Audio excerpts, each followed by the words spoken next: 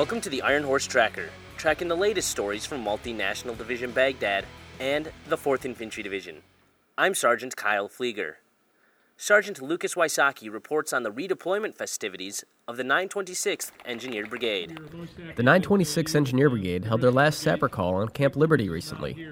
As the unit is preparing to redeploy, they took the time to enjoy a meal with the incoming unit and look back on a year of achievements. The event was more casual than many of the other Sapper Calls, allowing the sappers to enjoy videos highlighting the hard work they've done during the brigade's deployment. During his speech at the event, Commander of the 4th Infantry Division, Major General Jeffrey Hammond, commended the unit on its contributions to the mission here in Iraq. The Engineer Corps, deployed here forward in Baghdad, might be the most crucial piece of the puzzle. We're relying on you to pick up an infantry mission when you're called, to close with and destroy.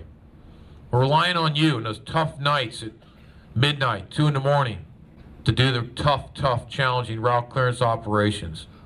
We're relying on you that when you get tired, you get frustrated, you get worn out, to pick yourself up, dust it off a little bit, and do more. Also attending the event were Iraqi Army engineers who worked hand in hand with the American counterparts to improve life for the people of Iraq. Reporting for the 4th Infantry Division, Public Affairs, Multinational Division Baghdad, I'm Army Sergeant Lucas Wysocki, Camp Liberty, Iraq. Staff Sgt. Vin Stevens tells us about recent upgrades to the Raider Brigade's aerial arsenal. The 1st Raider Brigade Combat Team added whistles to its Ravens on forward operating base Falcon in Baghdad's Rashid district. The Raven is an unmanned aerial surveillance vehicle. Brigade Aviation NCO Sergeant First Class Tahir Hassan says the whistles let the enemy know that we're watching.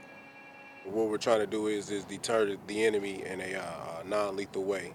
Using this system will act as a terrain denial platform or a terrain denial asset. Sergeant Hassan also said the Raider Brigade is the only unit in Iraq to install the whistles.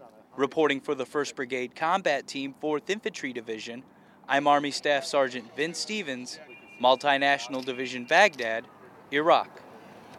That concludes today's Ironhorse Tracker.